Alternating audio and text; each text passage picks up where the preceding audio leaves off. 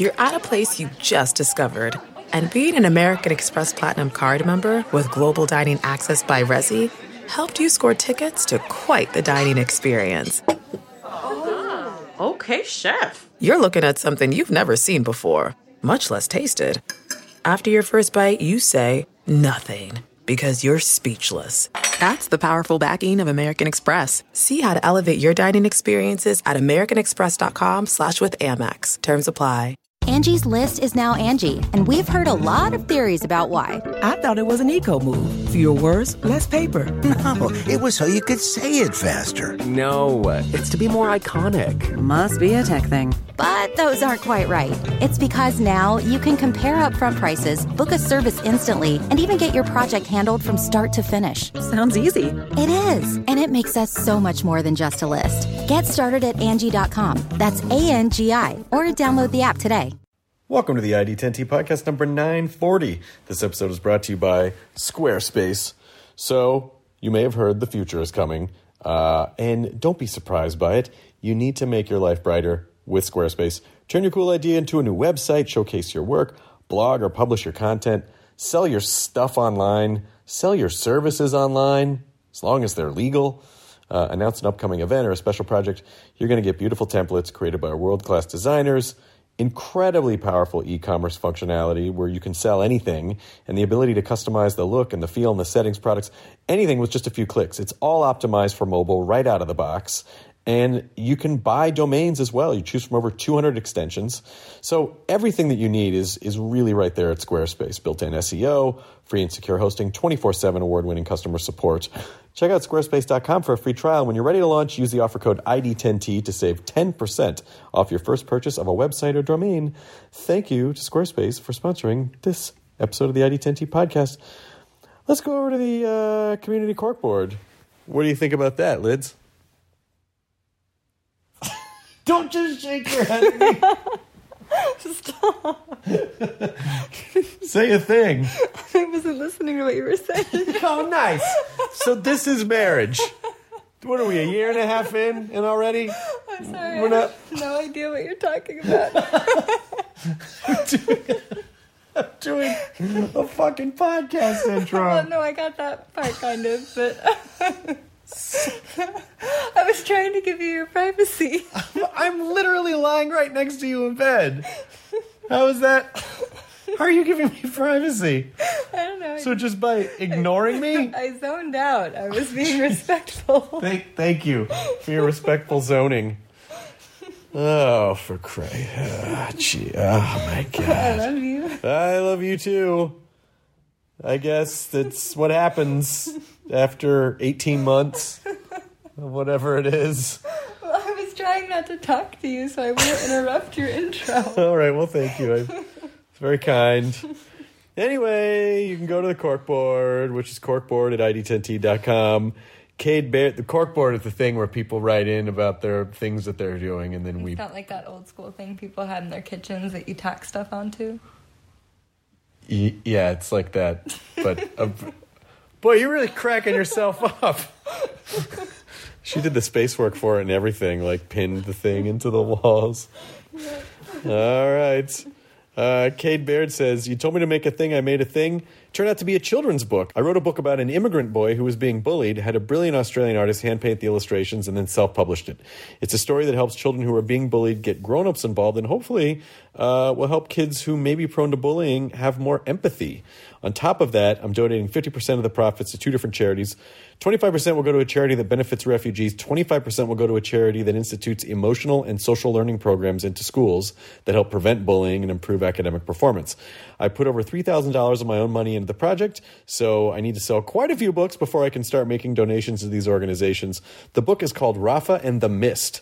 Bullies chase Rafa into a forest where he meets a mist who gives him valuable insight on how to deal with difficult problems. Available internationally via Amazon and ebook on most services like iTunes, Nook, and Kindle, and in hardcover online from Amazon and Barnes & Noble. You can learn more at rafaandthemist.com or at rafaandthemist on Instagram. Michael Curley writes, I've always been passionate about watching and analyzing films. Last year, I finally put myself out there and started publishing film essays. Currently going through the Marvel films one at a time, starting with Blade. All of our strengths, none of our weaknesses. The most recent article was on Elektra and Fantastic Four is coming up. I try to write from a place of love and passion for the films rather than a place of negativity, so that so many film writers seem to think is necessary. Agreed, Michael Curry. The articles are hosted at popmatters.com, a fantastic independent pop culture website featuring thoughtful long-form articles. You can also find me on Twitter at m_curlyfries with an E in curly. Well done. This episode is it's like a group of people. All right, so it's like Churches and the National. Well, it's not like, it actually is. It's Lauren Mayberry and Martin Doherty of Churches and Matt Berninger of the National, who did a song together called "My Enemy." Matt featured on this Churches single, and it's great. They were really able to take both of their styles and perfectly layer them together. And this is from Church's upcoming album Love is Dead, which will be released in May and is available for pre-order now. So, this is actually Matt and Lauren are returning to the podcast. We did them separately, Lauren in 2014 and Matt in 2013. So, and then Martin's brand new to the podcast. So there you go. That is this episode, which is also brought to you by Beachbody On Demand, which is an online fitness streaming service that gives you unlimited access to an incredible variety of very effective world-class workouts personalized to meet your needs. Again, I've said this before, I have subscribed to this for a long time, and it is a fantastic resource, especially if you're on the road and you want to get some workouts in. They have really quick ones, they have longer form ones, they have really intense ones, they have yoga classes, there's nutrition. It's the total package to help you become your best self this year. Now, if you can't afford a gym or you can't afford a trainer, then you don't need any of that stuff with this subscription. It's convenient, accessible via computer, web-enabled TV, tablet, smartphone. It's for any fitness level. Workouts range from cardio to weight training, like I said, yoga, low impact, even dance. Over 600 workouts. So check it out right now. ID10T listeners can get a free trial membership when you text ID10T to 303030, and you're going to get full access to the entire platform for free. All the workouts and nutrition information for free as well. Just text ID10T to 303030. That is Beachbody On Demand. Also, Stamps.com, the easiest way to get all the amazing services of the post office. Any letter package, use your computer printer, mail carrier picks it up. Everything from postcards to envelopes to packages, domestic or international. Create your Stamps.com account in minutes online with no equipment to lease and no long-term commitments. Click print mail, you're done. They're going to send you a digital scale. You're going to automatically calculate the exact postage you need, and they're even going to help you decide the best class of mail based on your needs. Anything you can do at the post office, you can do from your desk with Stamps.com. Right now, you can also enjoy Stamps.com with a special offer that includes a 4-week trial plus postage and a digital scale. Don't worry about leaving your house for any reason, even to mail a letter. Use Stamps.com. Go to Stamps.com, click the microphone at the top of the homepage, and type in ID10T. That is Stamps.com. Enter the promo code ID10T. I'd like to thank Stamps for continuing to support the podcast, even after the name change. And now, this is the ID10T podcast number 940 with Churches and Matt Berninger. Initiating ID10T protocol.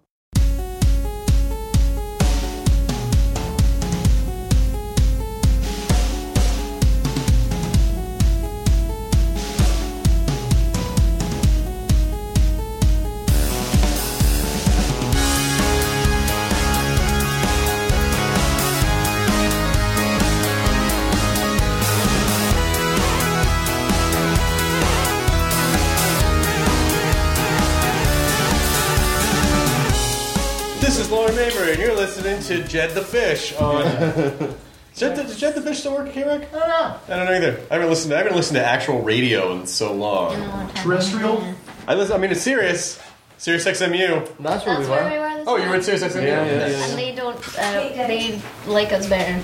So we don't have to be like, so, yeah. It's a good station. There'll be a lot, I think there'll be a lot of K-Rock begging. Because we always beg them and they're always like, maybe. Really? Yeah, you have to beg all the radio stations. That's like the weird thing. They're terrible. They got a lot of Papa Roach to play. They're like, I'm not sure if we want to get this like 20-year-old Foo Fighters song off the radio for any new music. Yeah, we could play churches, or we could play that acoustic version of Everlong again. Right? That's good. I wouldn't. That was a really good one, though. I got into a horrific car accident to that song, so I have to Are you serious? change it every time it's on.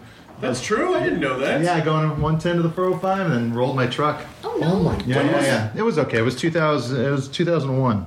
So when that song should have been on the radio. Yes, yeah, exactly. now it's just like they're taunting me with it. Well, but then we went to the almost acoustic Christmas K-Rock thing when we were here in December, and I looking at the lineup, I was like, "Yep, I can see why we don't get played on this radio." Yeah. Oh, it's mostly it's a lot of the I worked at K-Rock from 95 to 98, and they play a lot of stuff that was there when I was there. So it's almost become like an alternative oldie station in a weird sort of way.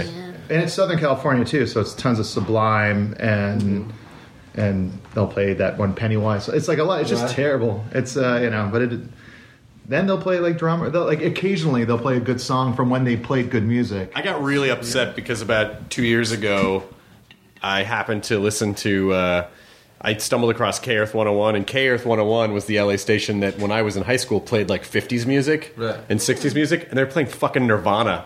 No. And I just was like, time-wise, it works out. It does work out. Time-wise, it does work out. 25 years. Oh, I don't like that at all. Yeah, I know. That's so weird. Isn't that shitty? When I see like a high school kid wearing like a Nirvana shirt or something like that, I go, "Oh yeah, that would be the kid wearing the Led Zeppelin shirt when I went to high school." Right. Same kind of kid. Yeah. That kid's parents were kids when. Yeah. There's a great line in Clueless where it's Breckin Meyer's character goes like, the way my parents feel about Nine Inch Nails is the same way I feel about like Rolling Stones, so I should stop giving the way my kids are going to feel about Nine Inch Nails is the same way I feel about Rolling Stones, so I should give my parents less of a hard time. And he's like, sure, yeah.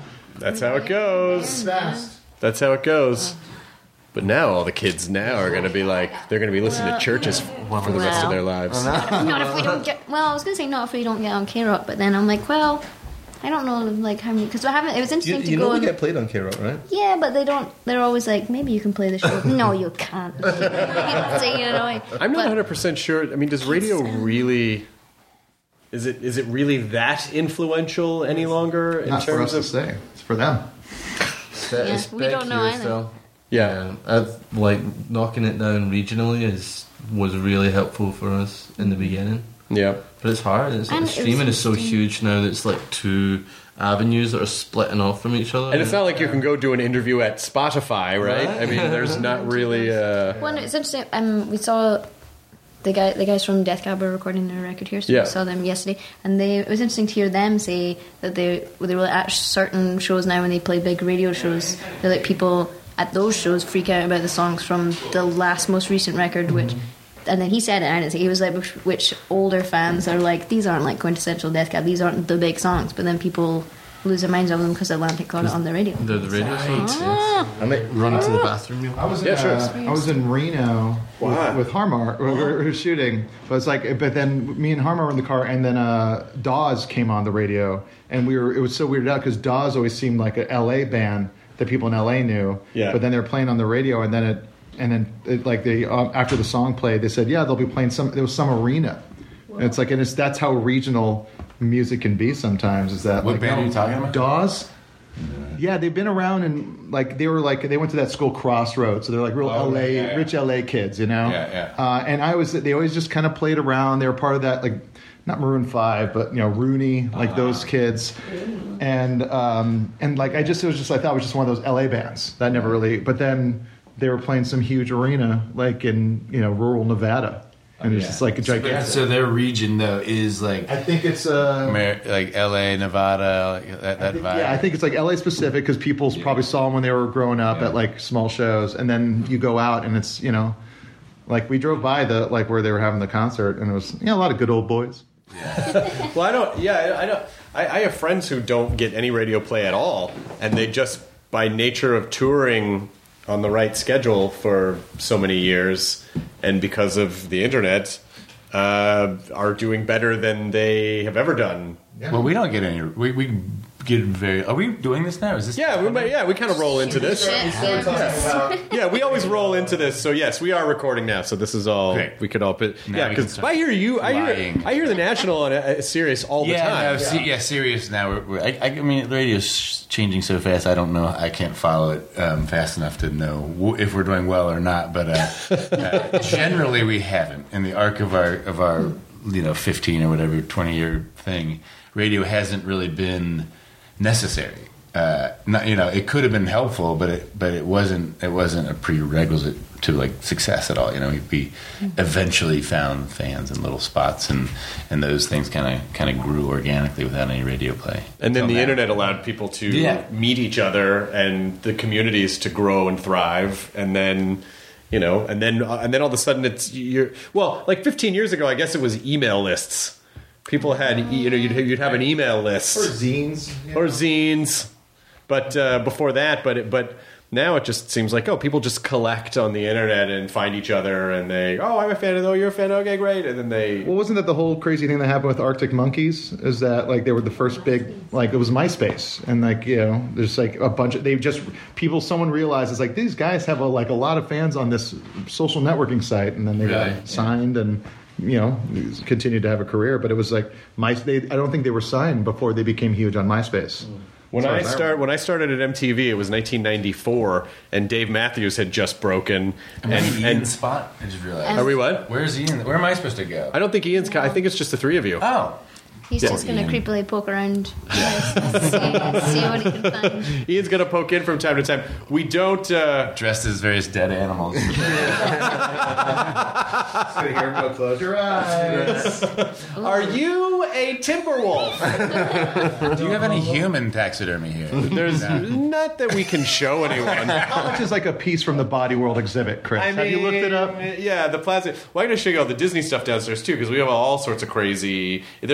There's this weird commingling of Disney collectible stuff and horror stuff. Wow. So you'll see a really fun, cheery Disney thing, and then The Exorcist. Yeah, like something from The Exorcist. So it's a fun. I don't know. We're fucking weird. We just like what we like. I don't know. I mean, are you ever in one? Are any of you in one city long enough to stop and collect anything? Because then you would never be able to really appreciate it. The hardest thing is in traveling around all the time. So you always have to be mindful of how much stuff you have on you at any one given moment. Yep. So I don't get any collectibles really. Because I'm always thinking, God, how am I going to put that in my bag? How am I going to fit all my clothes in? How am I going to fit my entire life on the road?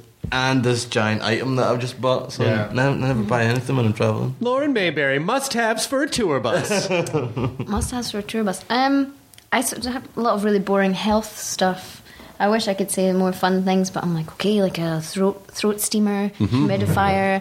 I keep a lavender oil in a little pocket in the bunk. There's a lot of terrible farts on there.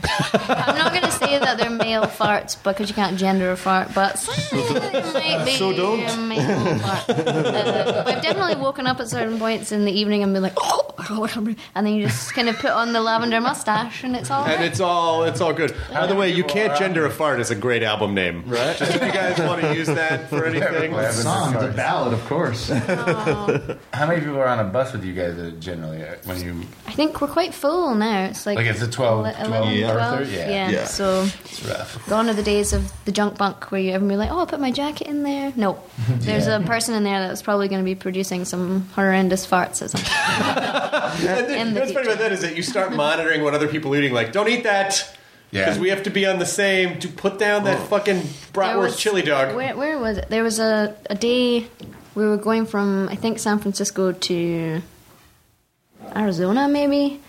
And Ian and Martin were like, we'll pay and we'll get a flight and then we can have a day off there. And I was like, whatever, I'll stay on the bus. I can watch some TV. That'll be nice. But then the bus broke down like 2 hours outside San Francisco, and then we had to live in the bus for like 2 days. What? And there was definitely a point where I could identify which road member who no longer worked with us, not for this reason, but then I was like, I know specifically he would only eat like pepperoni pizza and beer, and then I was like, this is such a toxic stuck to stay. I was like, it's the pepperoni beer fart. And I was like, You just gotta mix it up. Was he a bit. rookie? Was he like? no, he was like hard. I think that's why he was like, I'll eat what I want and I'll drink everything I can put in my body. And I woke up in the nighttime. I had to open the doors on the ends of the bunks and like try and aerate it. Like, and our tour manager woke up and stuck her head out and was like, "What's happening?" I was like, "I don't know." Yeah, if you're basically creating a biodome. Like if there's like if you're creating your own fart weather. On the bus, it feels like it's bad. I've only done one bus tour and it was just my wife and I. So you knew who the farts were?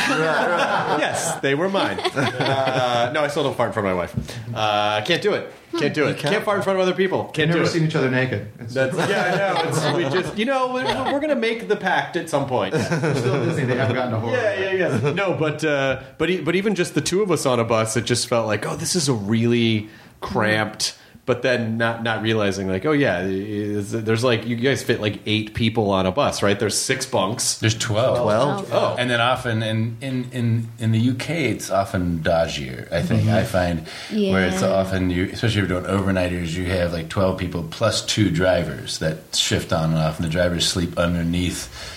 Sort of in a weird compartment. That to me is always the creepiest thing. Like American buses, there's like the driver has a hotel room, there's no space. But in these European buses, there's a strange little cupboard, and then the drivers sleep in this little cupboard, like a troll, where they just collect toenails and the wheel. It's I mean eyelashes. Bus drivers have the good ones are angels, the bad ones are terrifying. And so I really respect the whatever, finding good bus drivers and a good bus company is a really lucky thing. It's really important. But there are things like no matter where you are, it's still 10 or 12 people living on a bus. There's nothing. There's almost no way to make it glamorous. I mean, a tour bus really is the closest thing humans have to being packed in a suitcase, where you are being compartmentalized and sort of folded up. And then moved, and you can't really. I mean, you can get up and go sit in the common area, but the common area is really about the size of like a bench. Our common area is nothing but like shoes and backpacks. It's just like a big closet. Like I think the first lesson I learned, because I guess Ian and Martin had done more touring than I had when we started this band, and our tour manager used to be in a band with those guys, so they've seen things. Sure. And Campbell was like, "These are the rules. This is what you need to know." And then he was like, "No bags on seats." And I was like, "What do you mean?" And he was like, "Bags don't need seats. People need seats." And I was like, after a while, I was like, "Yeah, I see what he means," because it's annoying when you come into a room and it's just a wall of bags and you have to like pick up all these bags to sit down. I'm like, "There's a tour rule." And how many dates are you doing at a time? So like when you're booking out a bus, like how many dates are you on the road doing? I mean, it can be anywhere from 3 weeks to 6 weeks. Sometimes, if you're really crazy, like 8 weeks. Oh my God! If you're feeling really wild. If you're like committed to driving your band into the ground, it's 8 weeks. Because that's the thing that I think a lot of people don't necessarily take into account, and maybe they understand on some level, but don't really think about that. If they see you, and it's particularly the end of your tour, part of the magic of being a really good performer is making that 40th performance seem as fun and fresh as the first performance after you've basically been, living in a porta potty for 2-3 months. There's also like a bar with wheels that never closes. So imagine that into the mixer. It can be difficult at times. Like finding a way to stay healthy in the middle of a tour of that length is really difficult. You have to build in all sorts of mechanisms, otherwise it's just you come right off the rails. Can you? Yeah, were you saying how do you sleep? I was going to ask the same question. I couldn't sleep on. Usually, medicated. I tried so many different things, and it didn't work. But also, with his pipe, knock me out. There was a lot of like, you know what? I'll try tonight. I'll try and drink as much as I can. And right before I'm about to pass out, I go to the bunk, and I'd crawl to my bunk. I'd slip in, and then right when I put my head in the pillow, my eyes are just wide. And we had a driver that we thought we were going to get a driver called Smooth K. Everyone called him Smooth Kenny. And it's like his whole legend is like he's never hit a rumble strip. Smooth Kenny's great. You're gonna love Smooth Kenny. And then like every single night, like I'm above the wheel well, and it's just like ka-chung, ka-chung, ka-chung, like every. And I was that was the night Smooth Kenny broke. I was like, hey, what's up with it? I thought we got Smooth Kenny is a fucking, and I was like, oh, we don't got Kenny. We ended up getting Daryl, and I was like fucking bumping Daryl, man. Well, now also too because the bus drivers are not. They're a small community of guys that do this. So you guys and ladies, I assume, and so you kind of have to be on good behavior too, because as much as I imagine, judging their performance, they're going, this band sucks, don't tour with this band, or these guys are cool, or that lady's not nice, or this man's a jerk, or they're okay. I do think that. Like, I have a long list of, like, oh man, I'm like, who'd ever want to be a tour manager? What a thankless job. Who'd ever want to be a band manager? What a thankless job. I'm like, bands are kind of dicks, I'm sure, a lot of the time. So I think I'm so sorry. Yeah. Just apologising. We always try and be nice. Although we did have that one bus driver that was a felon and didn't tell us. Yeah, and we got trapped. We just drove to Canada. Yeah. And we had a show like that night. And he didn't let him in. We were stranded at the Canadian border. Yeah, and all the gear's in the bus. We were in the bus. The support band was in the bus. So in the end, we had to get. I think was it Vancouver? It was Vancouver. So at least it was close enough to the border, and we had to phone the venue and get a bunch of That's kind of crazy, right? Taxis. And then the guy was like, "Oh, I don't know anything." And then after a while, he just had not disclosed to employer that he'd had some indiscretions. That would make it difficult to get across the Canadian border. But we made it. We got to cabs. the venue at 9 p.m. And then we just threw the support. We were like, go, get up. But we did it. But it was pretty. And I think our poor tour manager had a terrible day because then she had to find hotel rooms for this many people at 1 a.m. in Vancouver. But it must have been nice that you got your own hotel room for one night. For 4 hours before we had to go back to the border and try and unimpound the bus. I mean, that is all the when you're. I guess when you're young and you're like, I want to be a musician, I can't wait to share my art with the world. It's just all the little logistical things. You go, oh, that's a pain. Oh, I didn't realize you'd have to do that. Oh, okay. It's just it seems like you spend most of your life trying to support that 1 hour you're on stage. And how are you how do you maintain and how do you protect just that 1 hour where you have to be just on, especially when you don't feel like it, or when you're, or if there's anything you're sick of playing, you still gotta go out there. And of course, when you finally get used to it, is when the cycle flips, and you go back to the studio and you don't see anyone for a year, and you get completely out of the way of it. You're so out of practice. You're making records. So you don't talk to anyone, and then one day, you're thrown back into the world again. And you have to build all that resistance again. It is tough, but I mean, it's not like we're not down to mine. Yeah, it's all right, guys. I'm all right with it, but it's hard. If it starts to catch, I mean, if you start to get successful and people start paying attention, you have to chase it. And touring is how bands find audiences, and being a good tour band, a good live band is you don't have to, but you don't have to have a lot of radio to be able to find it. And these guys are a great live band, all that's a whole package. So once people start paying attention, you realize how lucky you are, so you just keep running faster. Because no one gets as close as you get. And so you're not going to let it get away from you. But then after those years start to stack up and you get weird, and you have to force yourself just to pull the plug at some point and reconnect to the world and family and all that kind of stuff. It's very dangerous if you don't just slow down. So. Yeah, but it's like what you're saying is you're trying so, and I think this spills over into other areas, other forms of performance too, where you got to chase, and then even if you can unplug, you sort of feel like, no, I can't break the momentum. I'll never get it back. It took me years to build up that momentum. What if I step away and then I got to start all over again?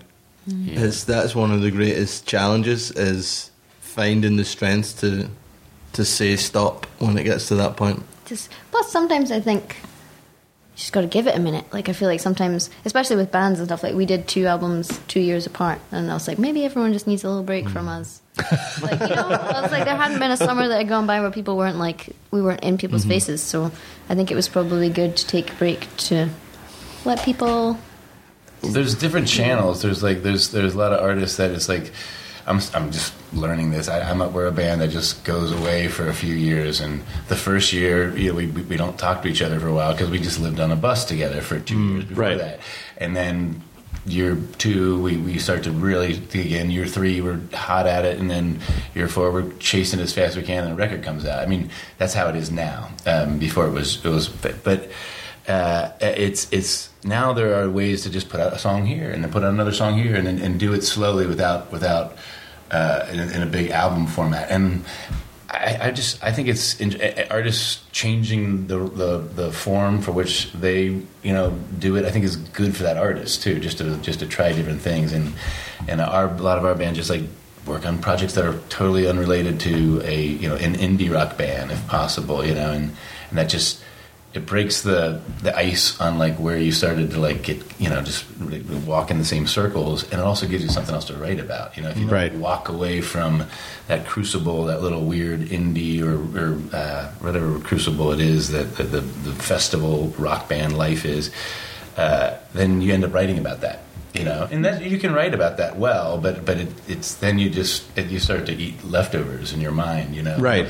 You have to go do something else and reconnect to have anything interesting to write about. So does this mean you're announcing here on this podcast your thrash metal project? I've done enough. I'm done with sort of those kind of side projects and stuff. I don't need any more bands. But it must be kind of interesting when you sort of form whatever your thing is, whatever your voice is. And I imagine this is why collaborations like what you're doing come into play, because you have different chemistry with different people. Yeah. But do you ever feel painted into a corner of like, well, I really want to do this thing, but I don't know if people kind of look at me as this, and I don't know. But at the same time, I should evolve, but is that evolving too far outside what I normally do? This is the great question of every album. It's like, do we consolidate? Or do we risk what we have to take it somewhere else creatively? It's a question I think that everyone goes through. I think, but you can't answer it until you get into the process of making a record, and you have to be free enough to just write what comes into your mind in that moment, channel what you're listening to that week or that 6 months or what you've been influenced by over the last 2 years, rather than just being so concerned with like satisfying what you already have is the only way that I can do it. If I'm constantly thinking about the past when I'm trying to make a record for next year, for example, it never works. It never ever works because you're working within too many constraints. Sure. That said, thrash metal is a bridge too far. It's like there's within a much.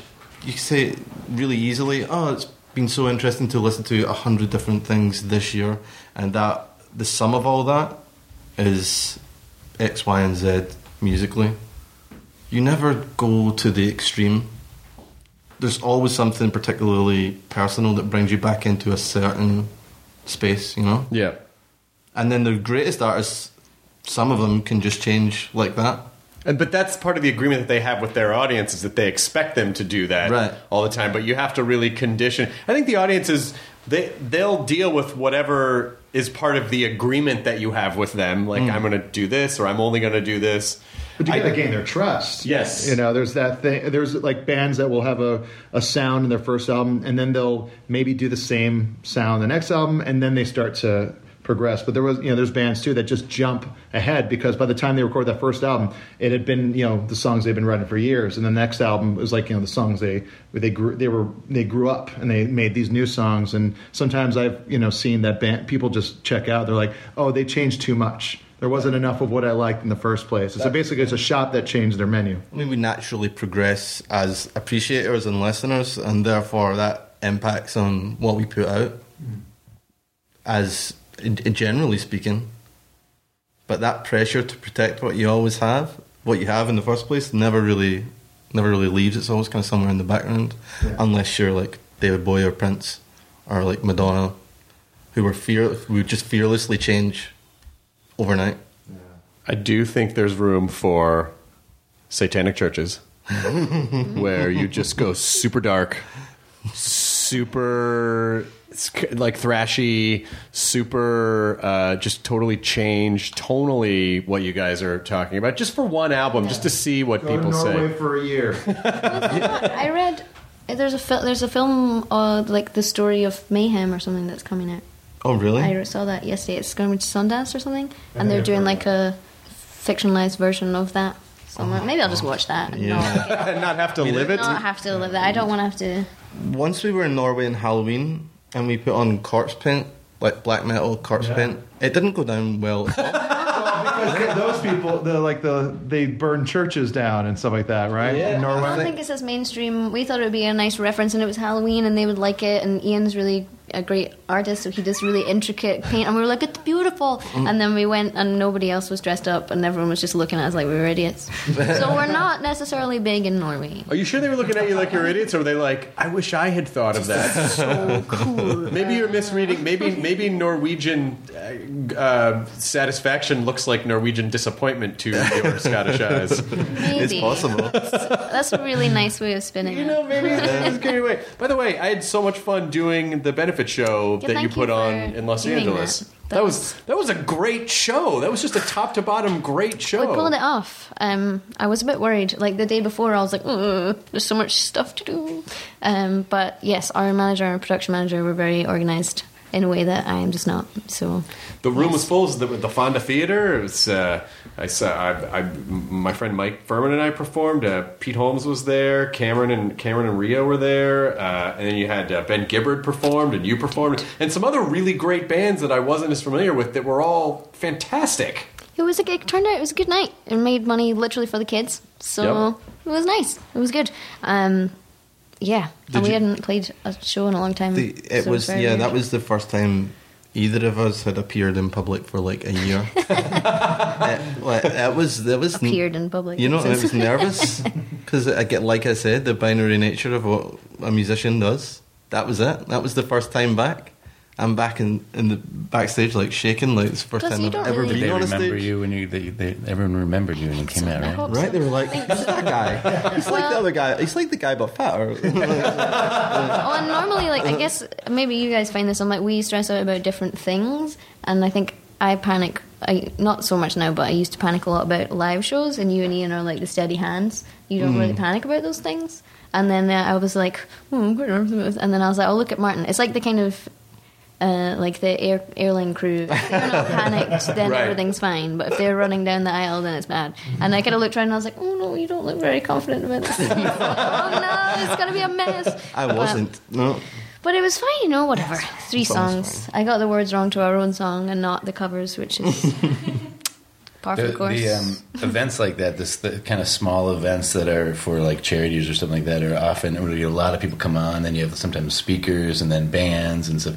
Those can be so the most terrifying. Yet you're there for all the best reasons for charity. That you just sweat bullets. I did a thing at Largo the other night, and I just had to sing a couple of songs, but I was just like, I had found myself shaking like I used to, but I've gotten over it. But there it was, back again, like on stage. Well, you're also performing for like 200 people at Largo, 250 people at Largo. It's very intimate. Yeah, you can really see, like the front row is 18 inches from the stage. Yeah, they can hear your stomach growl. Exactly. Like in the middle of a song. That's how quiet that place is. And with benefits, the ticket prices are more expensive, so there's more at stake. Yeah, and it's also for charity, and it's like you want to do a good show for the kids. Also, a lot of people don't know who you are. Like when you do their show, you're not playing for your crowd. Yeah, there's like one small percentage of the people in the room know who you are. So I think it's good. I feel like everyone knows who the National is by this point. Don't you think? I mean, maybe you have the right perspective on it. I would think they would. My 16-year-old niece just went to a camp of like a nature conservancy sort of education camp, and a bunch of hip kids from all over the country, all 16-year-olds, 22 of them, and one of them had heard of our band. Well, those are 16-year-olds though, so they probably like a lot of YouTube bands and like kids on. Every one of them was wearing a Church's T-shirt. And I'm like, I know that at least. You're like, come on, give us you that. mentioned me enough that one more. One of them will get it. Well, my uncle did a collaboration with them. Oh, really? Yeah, they did. It's coming out. Did that band used to open for the Grateful Dead? I think it's always like we can always kind of tell. Justin, the guy that was helping us host Yes. Host the charity event. He is an actor. Justin Long. He's Justin Long. an amazing, He's a phenomenal, nice man. hilarious actor. He's a nice man. But we can always tell from a distance whether someone's coming over to talk to him or to us. You can always tell from right far away. And I'm like, it's like a kind of like emotional looking person wearing flannel or a hoodie. I'm like, that's mine. 110%. And then anybody else, I'm like, and I've got it down now. I take 3 different versions of the photo and then I hand it back. I'm like, right, off you go, guys. Come on, you got what you needed. Off you go. That's really so. fun. I'm a really efficient publicist for him. Certain times, I'm like, you can really tell. Like I always know if I see someone wearing a Star Wars T-shirt or like a Harry Potter pin or something, I go, that person's going to recognize me. Yeah. And because we're all part of the same tribe. So what is it? What is the national like? What like if someone recognizes you at a cafe or something? Is there? Do you know? Can you go? Oh, I can peg that person. I know they're going to know. No, not anymore. I mean, there's sometimes thin, young, depressed boys, are often. But now we're seeing depressed people of all genres. Sure, of course, of all ages. Nice. Yeah, of course. Demographics coming up. No. But I mean, it's been kind of funny. Like we've had fans that have been with us that have, knew us way back.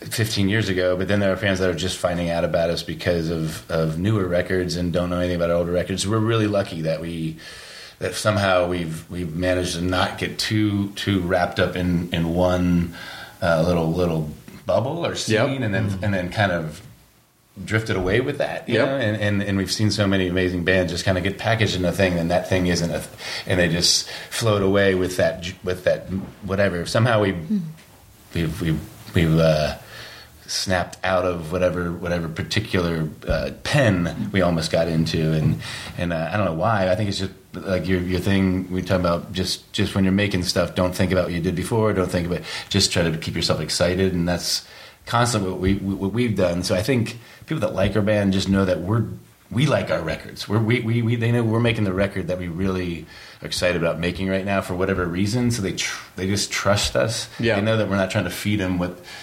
product. You know, music listeners, people who really pay attention can tell when they're being fed product or they're getting something from somebody who's like scratching itches that they haven't scratched before. You know, right? There's a difference in people who listen to records over and over and kind of sink into it the way we all did with our records collections. They'll find you eventually. So just assume there's people just like you out there that so just follow what you want to do. Yeah, because I think there is some of it too.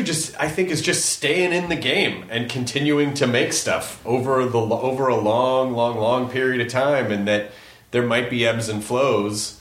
I mean, I'm sure when Kid A came out on Radiohead, like following up OK Computer, people were like, what? And then they did all these kind of experimental things, but the audience stuck with them, like some of the audience stuck with them. But now, I just saw them at the Shrine and Radiohead at the Shrine, and it was like they were the best I've ever seen them play. And so it just seems like, they needed 20 years of everything that they did and ups and downs to get to this point. So even I guess it really is. I mean, just every artist you care about, Radiohead, Dylan, Simone or Bowie, they all had phases where like everyone or big groups of people turned against them and hated what they were doing, and that was all part of their, and it's not to say that it's also Dylan's also got a lot of really bad records, I mean, it depends on who you ask. Which I'm sorry, it's true. So does Bowie. Bowie's not. Yeah. None of these artists have flawless collections, right? It's like, but it's the ones that they're just looking in new places for stuff, and that's the ones you pay attention to over your lifetime, not over that phase of that college, that year in college. Well, that's also the great thing about if something comes out that doesn't connect as well. If you make something else that does, people aren't going to remember the thing that didn't connect as well because it didn't connect as well. So it just sort of gets. So I mean, I still feel like I hear stuff from people that I respect. I go, when did they make that thing? Right. And they're like, well, it just sort of got swept under the rug. Is that something that's only allotted to bands that get to a certain level of success? Where smaller bands that kind of need to keep the fans they have to keep on touring and keep on selling that many records to sustain their level of success, which may be just what they're comfortable with or what have you. But, bands that, like, I guess, for example, Nada Surf has essentially kind of put out the same record for, years and years. And it's a good record. That record they keep on making is very good. But it's like if they got bigger and they had, more time or more fans and therefore a little more money, do you think that it's a level of success that makes a band progress and find new avenues? Or is it just the person or the artist? That's a really difficult question. I'd certainly know from experience in bands when I was younger, when it was people buying your record was literally the difference between touring or not touring. It's much harder to take those kind of risks because you're like your whole career or life as you know it at that point depends, professional life depends on whether or not you make a successful record in your mind. Yeah. Of course it doesn't, right? Life goes on, it's just music, right? But at that time it can certainly feel that way. These are the kind of pressures that create constraints that will never allow you to be creatively free. Bad second albums. Right? Oh, and with our second album it was hard because there's two approaches. You think ours was bad? That's No, a real I don't think it was bad. It wasn't bad. Oh, no. I don't think it was bad. I think it was hard because you get a look at a particular life or existence or career, and suddenly it seems a little bit all or nothing if I don't build on this whole exciting world that I've just been stepped into for 5 minutes will be gone. Yeah. And if you allow yourself to get trapped in that, that's the thing, right? And it can go away like that. These are not unrealistic fears. This is the biggest part about it. You make the wrong decisions at the wrong time. The music business, all of the creative industries, you can be done so quickly. And blocking that stuff out is so important. Otherwise, you'll never make anything like artistically worthy. But don't you think? But when you look at like a long, 20 or 30 years of something, I'm sure, sort of like what Matt was saying, everyone's had an album where they're like, well, everyone pack it up, I guess that was it, I guess it's all done. But then they continued, or they just tried something else, or they had a new collaboration, or they had a new spin on something. But they never would have arrived at that if they hadn't had this one experience that was, at the time, felt like a failure, but really was kind of a learning experience before a growth spurt. Absolutely. But that's very hard to remember when you feel like the walls are falling down. Try telling that to someone who's trying to make a second album. They'll be like, I think in the long run, for me, of like bands that I love, like that feels more authentic. And Martin knows because I whine about it all the time. Like my number one bugbear about, like, I sound like an old grumpy old man, but like about just because you use the word bugbear. Yes, like a lot of contemporary music that's sold to you as if it's authentic is clearly not authentic. I'm like, well, don't sell it as that if it isn't that. That's fine. I have no problem with that. I love loads of like really intense candy pop stuff that's not necessarily coming from one certain place. Like there's all kinds of different things for all kinds of different reasons. But yeah, I just like the inauthenticity of it is the thing that kind of grinds me. But that's also that's also a point of view that is representative of the eye of the person who's observing it, though, right? Because I'm sure there are some people who make bubblegum pop, which I love, which is fine, and some of them probably go, yeah, it's just empty. It's like party music. This is what it's supposed to be. But I guarantee you, a percentage of them, and it's probably a high percentage of them, are like, no, I'm making a statement. I'm saying something that's really.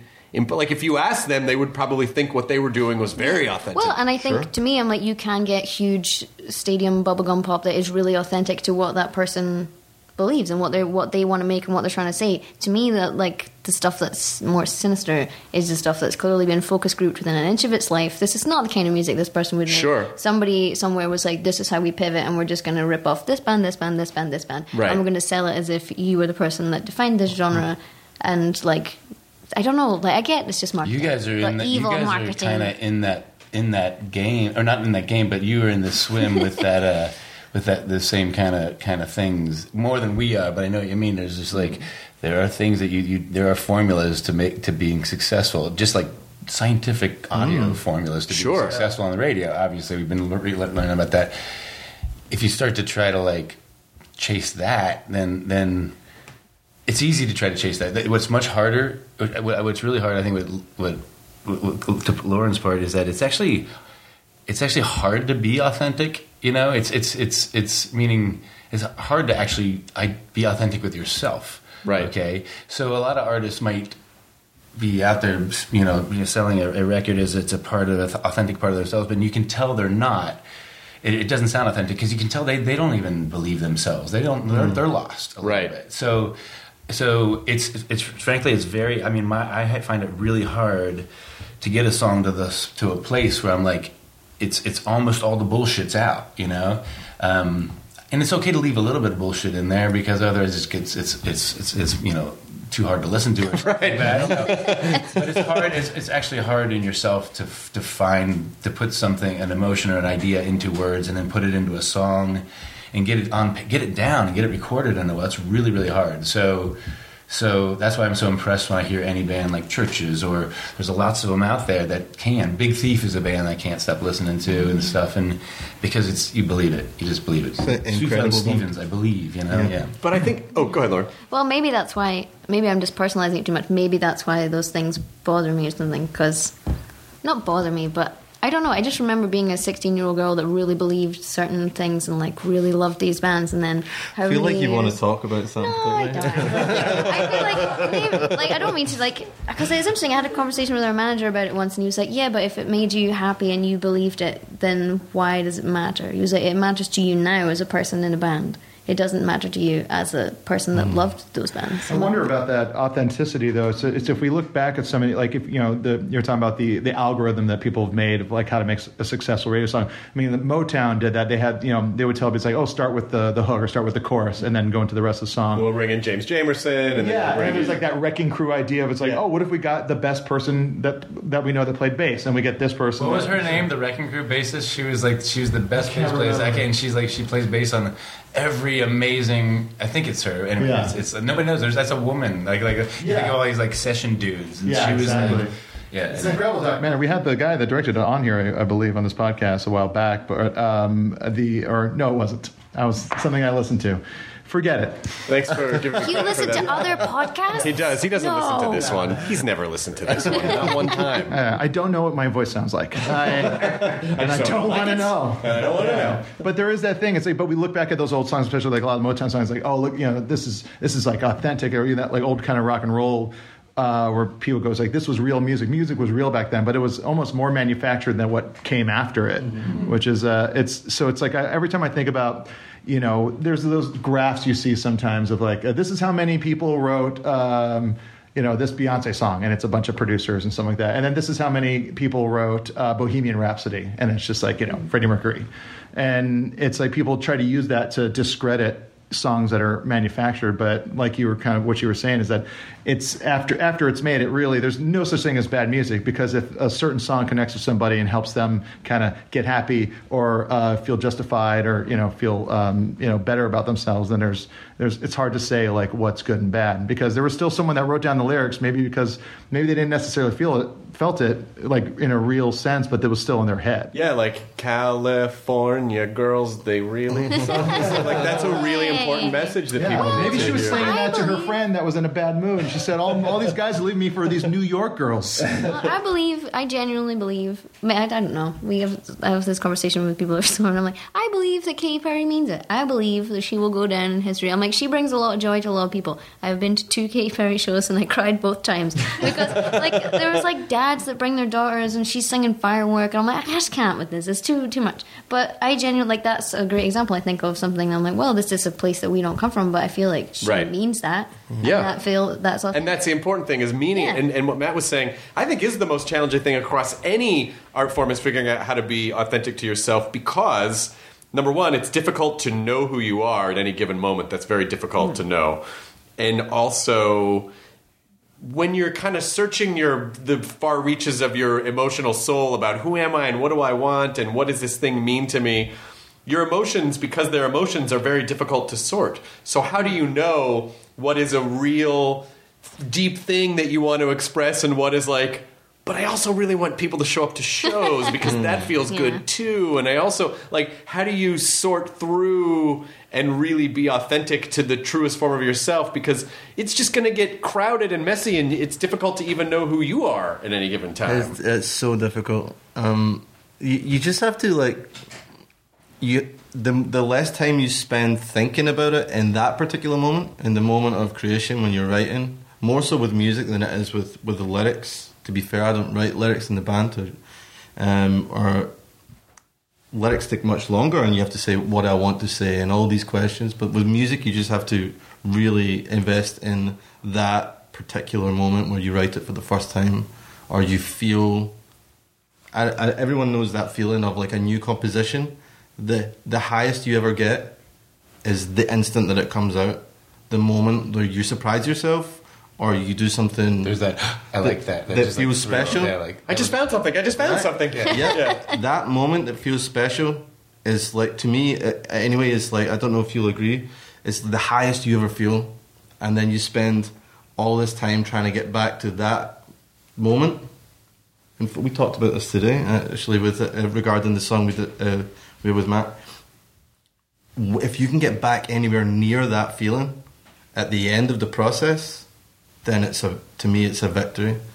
Like, that's what authenticity is. Yeah. That you feel as strongly as you did at the end of months of recording. That's a great way to put it, and I think a lot of people go in and out of it, though. Yeah. Oh, and you do. And there's days where you're like, this song is nah, and then there's days when you're right back there. And getting to that point with all of your output is, to me, the goal of making any record, and also reconciling the fact. This is the most important thing to me. People's relationship with music is not the same as my relationship with music. When I finally got over that some people don't care that much. They hear a song on the radio and they make one or two decisions. It's yes or no. Yeah. And they'll enjoy it for however long it lasts and then maybe never think about it again. Or you have someone like me who obsesses over records, obsesses over Radiohead, who thinks about a whole career, how a band is a gateway drug to whole genres of music you've never heard before. As soon as I figured out that not everyone was like that, I feel like I became a better musician. Well, I remember you're free. I remember when you were on the podcast like 4 years ago. You said something very similar and it made me laugh really hard. Where you go, yeah, it's something to the effect of you spend so much time like poring over the lyrics, but then people in the audience are like, just get to the part. You know? Because that's the only one they can remember. That's what they remember. And we have weird accents. We mumble. I don't know, but then to me, I'm like, it's all different parts of a process. You know, like I think if I didn't obsess over the lyrics, then I don't feel like it would mean a lot to me, and then I wouldn't perform it, and I wouldn't be communicating it right. Right. So, like, and there's some people that will obsess over every lyric in an inlay, and there are some people that are like, you know, people want different things from music. They want different things from any kind of art. So I'm like, we always talk about this, and like after the record is out, it's like an exchange. You know, like it belongs to us in a certain way, but after that point, I'm like, it's not for us to tell people to prescribe how they should, if they can like. There was that thing on, what was it, on In Utero, when it came out, like in the liner notes, it's like they told you where to put your bass and treble on your stereo while listening to it. And I remember being like, don't tell me how to listen to this record. That's like musical omakase, where they're like, no soy sauce. The chef says no soy sauce, and you're going to eat what we give you. But so you turn the bass up really high, and then you're like, no, they're right, it does sound good. God damn it, okay. Stop. I hate it when people are right. How did they know there's thousands of brands of stereos, right? What? And they all sound different. There's not even numbers on the bass and treble. It's just a vague knob. I don't know. So you just started pressing. Are people? I don't know why they're. I guess probably just because it's something that big to happen in music. But Dolores O'Riordan, just God, that's just really sad. Yeah, I mean that's. It was there any? Have you heard any reason why or what happened? It was just Nothing a very at all. sudden. Like she just. I have no idea. Just died. It's really horrendous. Awful for her family. It's really bad. Yeah. But no one. I just wonder. Where I'm going with this is like, people go, "Oh, she was Irish. You're Scottish. You must have known each other." Like, oh, well, that's not the. We don't all. That's not how all I don't of know that. anything about that. Well, we did. There was a cab driver last night that was like, "You guys, where are you from? You're Irish? You're Scottish? You know Calvin Harris?" We were like, no. He was playing the odds. Like, the odds are... I was like, no, we don't, sir. But Do you know Belle or Sebastian? Either of them? Either one. Yeah. Either one. I do have like a really special relationship with the Cranberries song "Dreams" as a really small kid. Like, I think it is one of the first songs I ever really emotionally reacted to. I didn't understand what I was feeling. I didn't understand why it made me feel a particular way, but I was drawn to it, and I've never lost that. With I've been able to understand it better. I went to music school and studied how exactly these things speak to people and what melodic relationships or melodic intervals make sense. But that feeling was the first time I ever felt anything like that. Was hugely important to me. Yeah, I remember when the Cranberries got popular, I for like a half a second was a little snobby. I'm like, it's like the Sundays. Yeah. And then I was like, are you slagging the Sundays? I'm like, no, there's so much slagging on slagging. No, I'm not slagging the Sundays anyway. I'm just like, no, I was saying like I loved the Sundays. Right. But you don't need two. Yeah. Yeah, but I was wrong because I instantly was like, fuck. Well, Cranberries are like there was something a little more than just pop music. Yeah. There's something a little bit more like just the slipping into some of the gray area, emotional gray areas and stuff without any easy answers, or just like simple vignettes of a bad date or whatever the obvious tropes are. They kind of touched in more sensitive areas, and so when you hear that, even in the midst of all kinds of pop music, it sticks. They're more your brain's absorbing. You might not know the lyrics, but your brain is hearing words that are connecting and making you think about them subconsciously. And so that band had good writing in it. It's so good. Yeah, Linger still just like cuts me in half. Yeah. It's funny to listen to even Dreams now and still enjoy that song, but understand so much better why I had that reaction to it, because there was something special melodically going on and lyrically, and something special in her voice. Things that you could hear 1,000 songs and you don't react to them. You can tell when someone... Yeah, it's exactly what you were saying before, that you can tell when someone gives a shit about what they're doing. And there are people who can fake it, but for the most part, it's just that stuff that's just a little extra sticky is the stuff where it's like, maybe her voice went up in a certain way in a certain point because it had a specific meaning to her in that moment, and it's basically the recording and imprinting of that on you. You're just you get even if you couldn't say exactly why. Like, I don't know, I just really like it. It's like that's connecting with something that's in your brain that is the receiving whatever that is. 100%. But you just can't. I don't know. You can't fake that. I don't think you can fake that. I guess maybe a couple people can. I have that relationship with the Cocteau Twins as well. I don't know if you guys like that band, but that's very similar. Like, such an unusual voice and an unusual style of guitar Heaven or Las Vegas. Yeah, I mean, it's one of my favourite albums of all time. Again, lyrically bizarre, and not... You only ever catch certain words because it's so stylized vocally. But I consider Liz Fraser to be one of the best ever in terms of vocals. And those records have the very same thing that you're talking about for me. Yeah. Those little moments of inflection, those little pieces of things that just stick right in your brain and they don't go away. It's always stuff for me where it's like a lot of times you listen to stuff and you can sort of see the matrix code behind it. You go, okay, I see how they got from there to there, or I see got from there to there. A lot of time for me, it's watching comedy, but it's when someone does something and you can't track it. You're like, how did they? Yeah. Then you kind of go, okay, that was some very special, unique thing that they were able to capture. And I understand, even if I don't relate to it necessarily, I can appreciate that somehow they were able to take this weird leap and it didn't fall apart. Yeah. Like, they were able to take the leap and rein it back in somehow and still be able to present it. So true. But you have to, I think you do have to, what Matt was saying earlier about like just sort of unplugging and pulling away and being able to, you do at some point have to live your life. You can't just make stuff all the time, right? I mean, you do have to fill up the thing that makes the thing. I find the thing is like if you're not getting away from it when you're at it, you start to hate it because you're just like, I need to write something, and then if you go away from it for a couple of days, the minute you if you're somebody like my wife and I are both like, if we don't make something, if we don't get that thrill, that like, oh, there's an idea, there's a seed of an idea, there's just a wisp of a fragment of something that didn't exist before, that's good, that should be followed, right? Just like a blink of a light. They're like, that's some part that Nick Cave describes as that little flame. Like if you see it, you gotta protect it. Mm-hmm. So if you're back to doing your thing and reconnecting and getting healthier again, drinking less, exercising, and then all of a sudden something sparks that little flame, and you can't go back and get to it and record it. You start to get a little crazy, like an addict too. Yep. So the creative process is really weird, and it's so satisfying. But if you don't have both of that, like, away from it, it doesn't want to pull you back. And if you're in it too close, you start to hate it. And it's a constant weird balance. How much responsibility do you feel because obviously, the world is somewhat of a trash fire at the moment. So how much responsibility do you feel between giving people a show where you allow them to escape the trash fire versus feeling like, well, I have this platform and people listen to me and I feel like I do want to speak up for things that I care about. So what is your balance between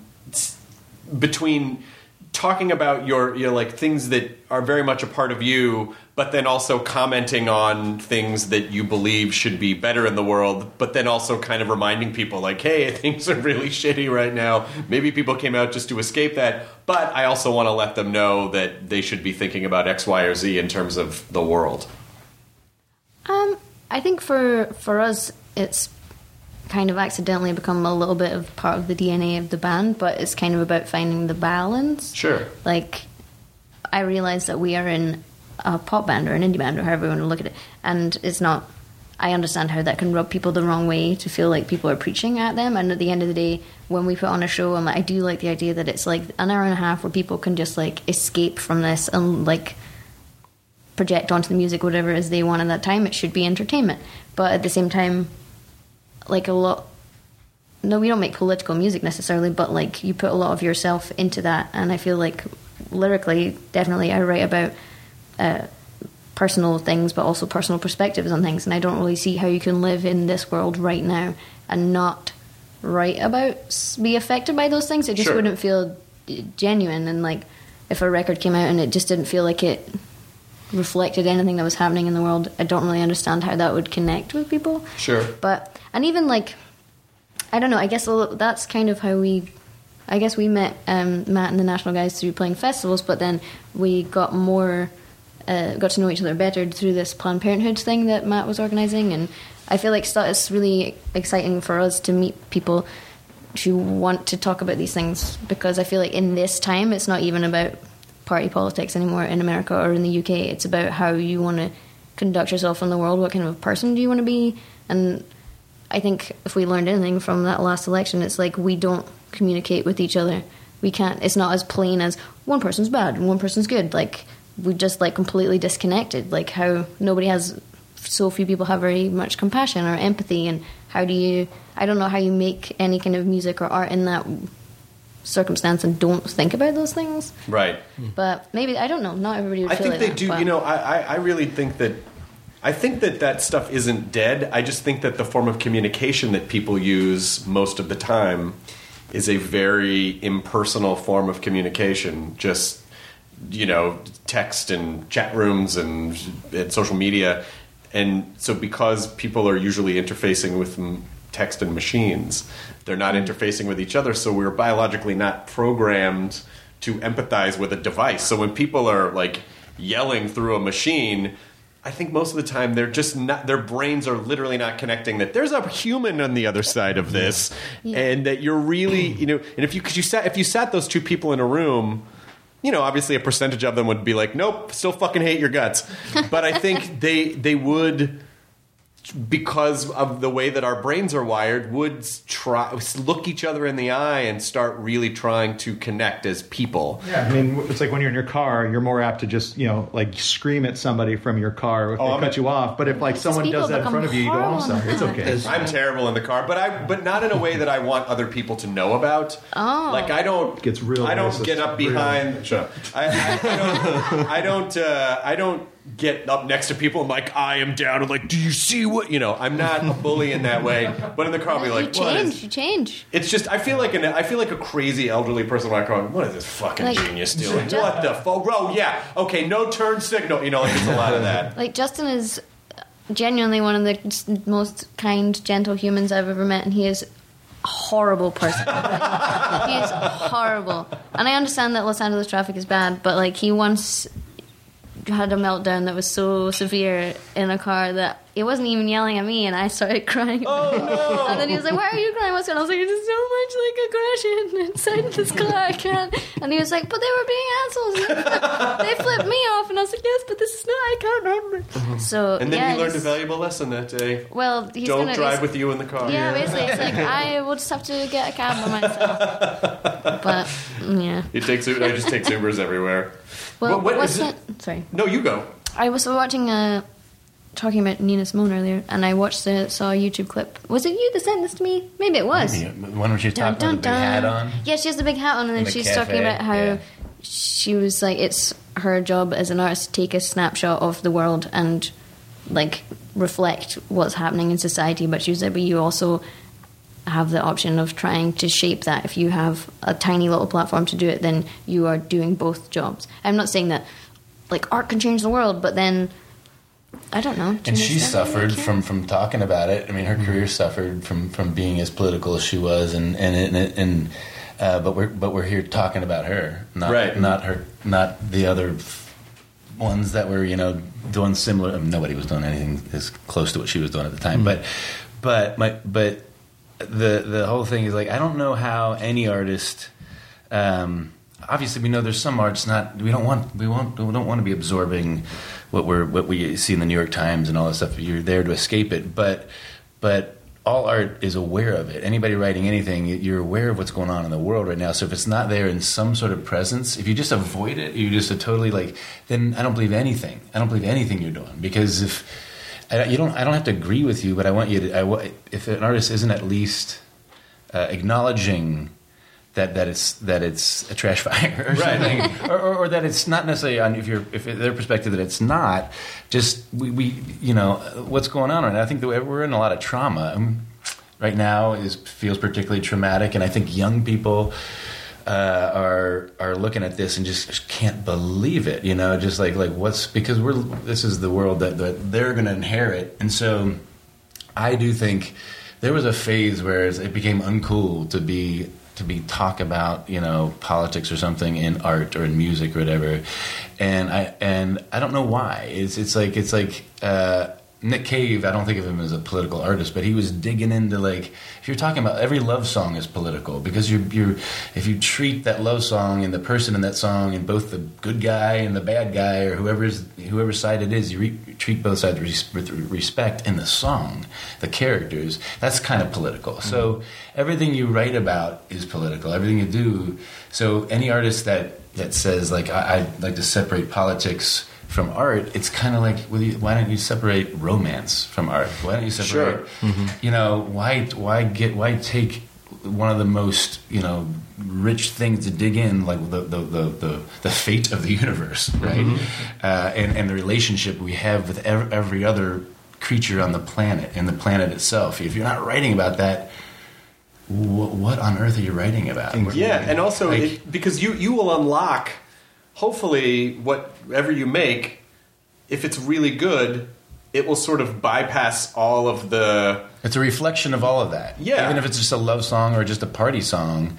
Like LCD Sound System's a great... But they also reflect a lot of like other real things, and I don't think of you guys' music as remotely, I don't know, just heavy or anything like it, but it is. It's emotionally rich and filled with real stuff, and that's why you can listen to it more than 2-3 times. Right. And that's why you'll probably talk about these guys, in a couple in 20 years. Well, plus, when people are like, I just would rather not comment on those things. I'm like, sales.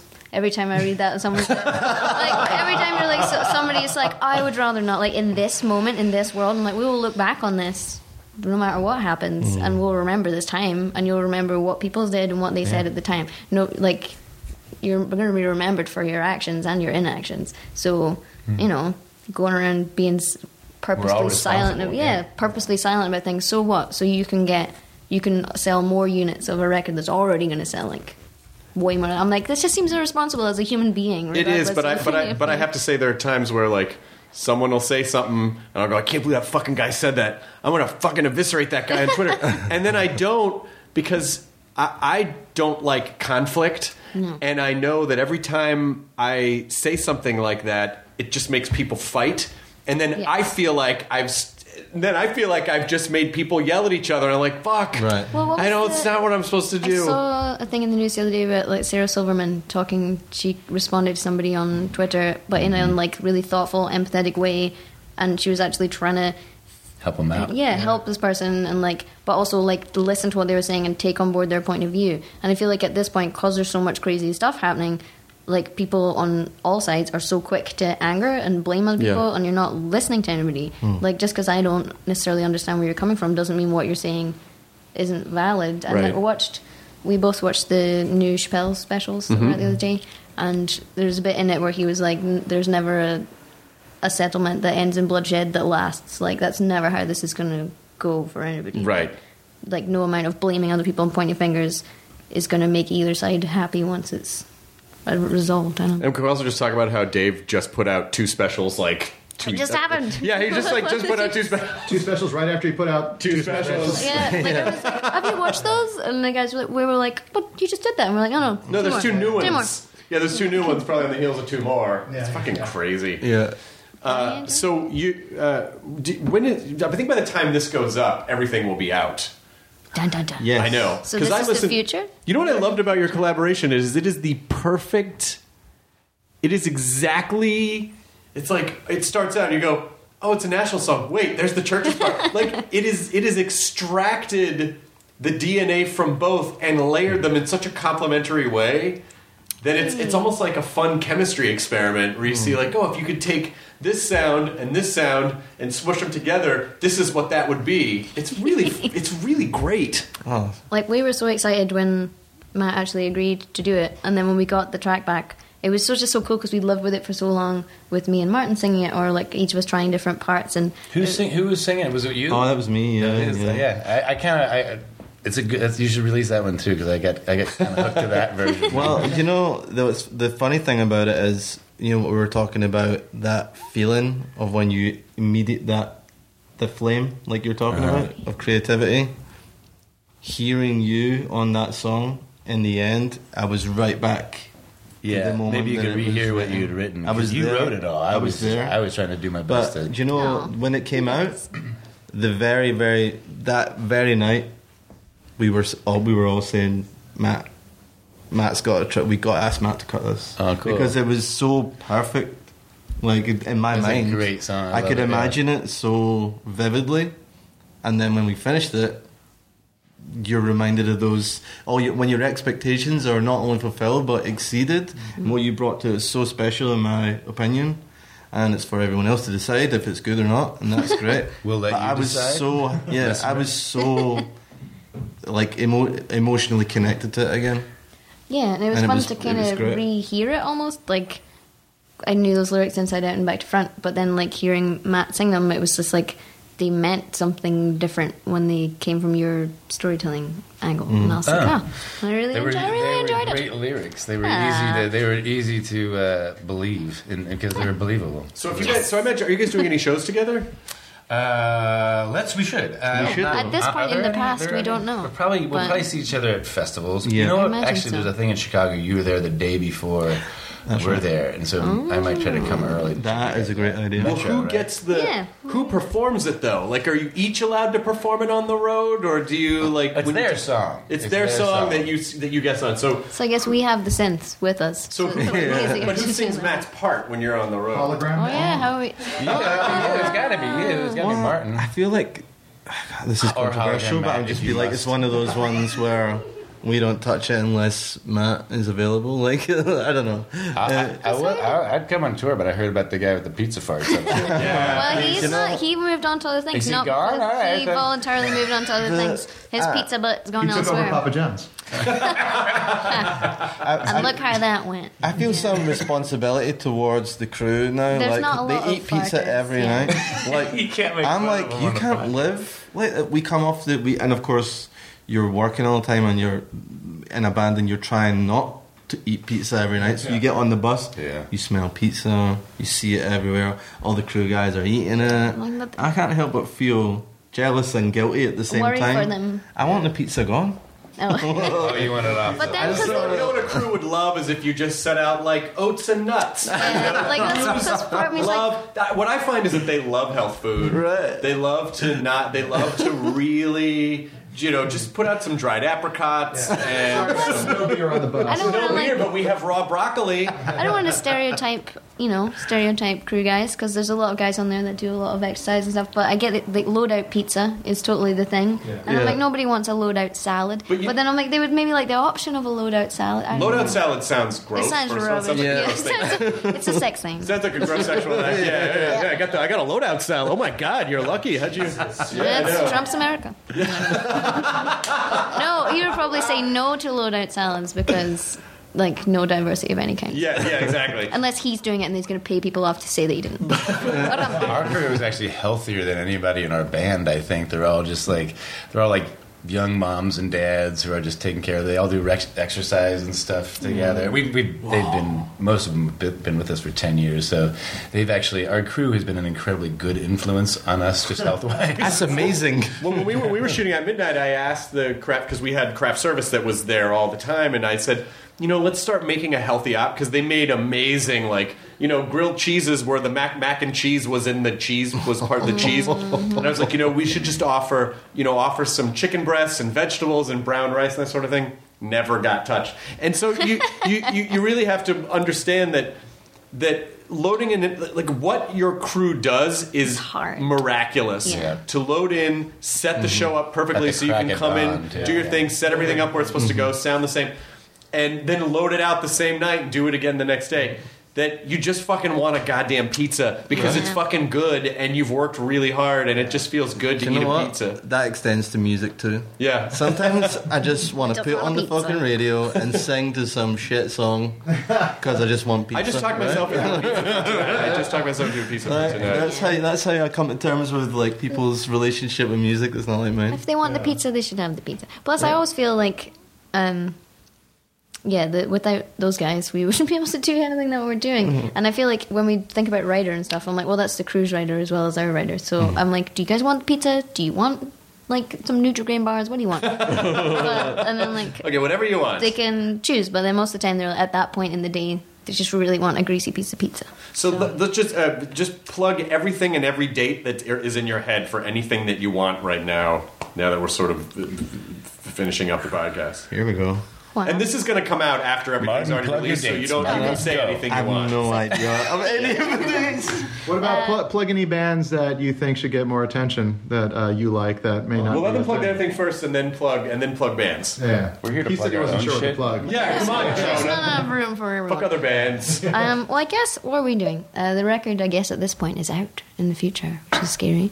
And then we'll be playing some festivals in and around America and in and around Europe. Fantastic. In the summertime, and then potentially headline shows in the fall.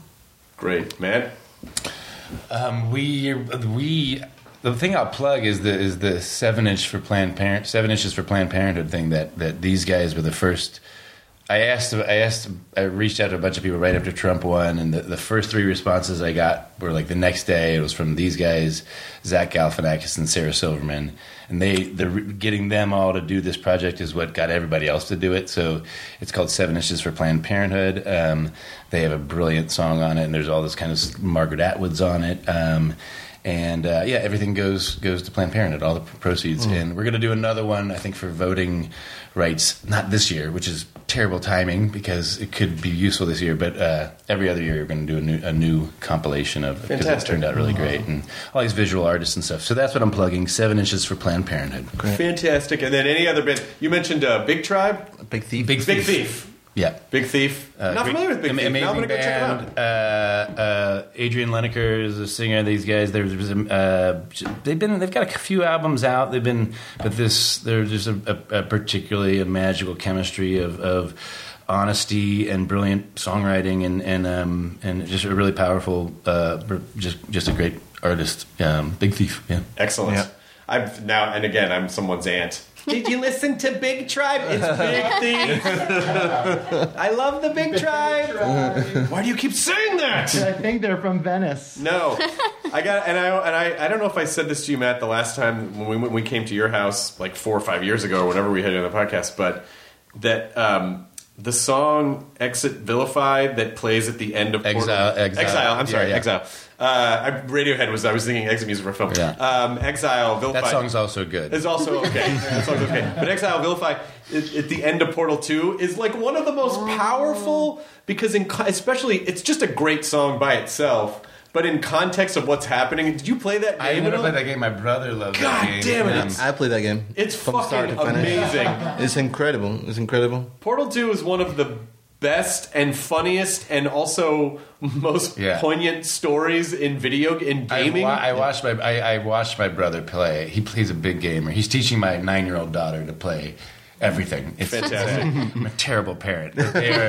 But my daughter and my brother are bonding, and they're having so much fun together. But so I'm happy that they're becoming good friends over video games. But I watched him play that game, and it's hysterical and kind of moving and creepy, and it's really moving, especially at the end. And, it's beautiful. Yeah. Anyway, that's a song sort of like what you were talking about, where it's still just. That song just cuts through me, and the marriage of that to one of my most favorite gaming experiences of all time just makes me giddy.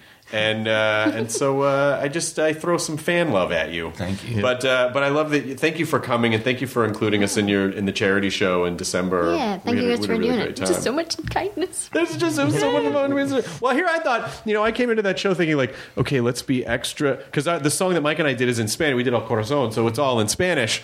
And I didn't want anyone for a second to think that we were being derisive in any way, because one of the organizations was basically a home. Oh, that, yeah. Yes. I didn't even think about that. Oh, yeah. Yeah, and so I didn't want anyone to go, oh, I get it, because it's in El Salvador, yes? Nicaragua. So it's in Nicaragua. The Girls' Home, which is a charity in Nicaragua for social orphans. Yes. And for No Kid Hungry. Yes. So those are the two things. But I feel like you nailed the mood of it. Well, we did, so we were extra careful to make sure people were like, this is very celebratory. We're not.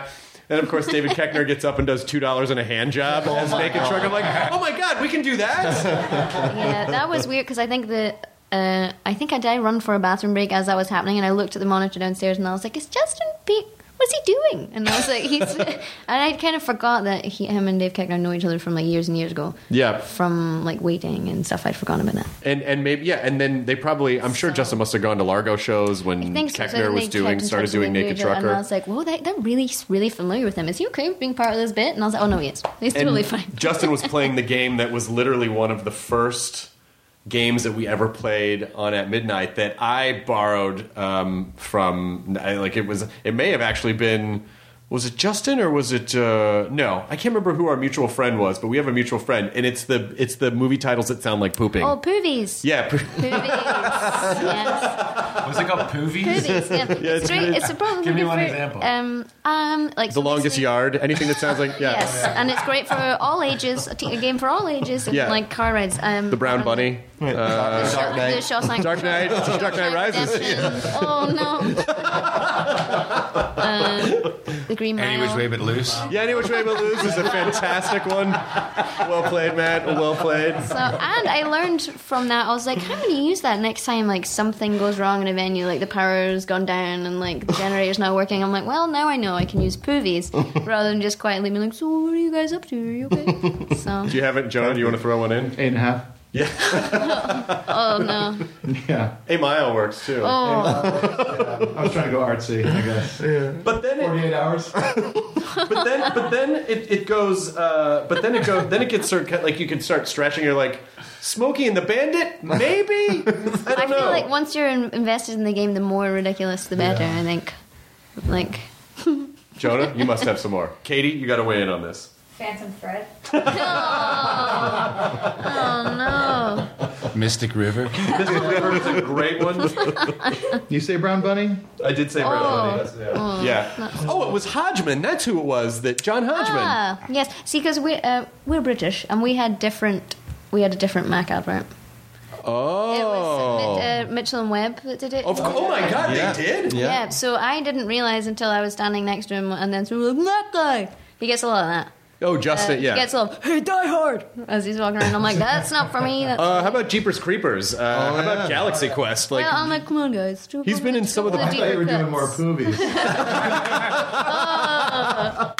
Galaxy Quest is the best. Die Hard Jeepers Creepers probably is a pretty good, disgusting though. jobby one. But yeah, so we didn't get those adverts. So I wonder if that allows me to look at him in a way that most of the American public don't. Maybe. I don't know. Operation Dumbo Drop. I can't stop now. Now it's just like you just can't stop once you open it up. Did you guys get Peep Show over here? Yeah. We got it on, it was on Netflix for a while when it first came out here. Right. Yeah. Those were a lot of YouTube watches early in the day. Yeah. That's great. And that Mitchell and Webb look. Oh, that's so good. And Robert Webb's new book is really, really good too. It's about like just growing up in toxic masculinity and coming to terms with it and some of that. It's called How Not to Be a Boy. Oh, that's fantastic. Very, very. Yeah. Interesting times that we live in. It's really good. Well, thank you all for being here, coming to the house. For playing Poovies, right at the end. Playing Poovies. It's our pleasure, yeah. You didn't give anyone points. I don't do that anymore, Jonah. You got to go back. That's over. It's over. It is weird to come out of talking about Poovies with the way that we set up the podcast, which is enjoy your burrito. ID10T scanning complete. Enjoy your burrito. Welcome to Pura, the most pristine, safe, climate-stable city on Earth. A haven amidst the wreckage. Here, you're safe from heat domes, superstorms, water bandits in the outer lands. There's no crime in Pura. No murder, no suicide, and best of all, there's no cost to join us. In Pura, we promise to keep you safe. They killed her! You took everything! In a world that doesn't feel so safe anymore, we're waiting for you, here in Pura. The Last City is a new scripted audio drama from Wondery. Enjoy The Last City on the Wondery app or wherever you get your podcasts. You can binge all episodes of The Last City right now, ad-free on Wondery Plus. Get started with your free trial at Wondery.com/plus.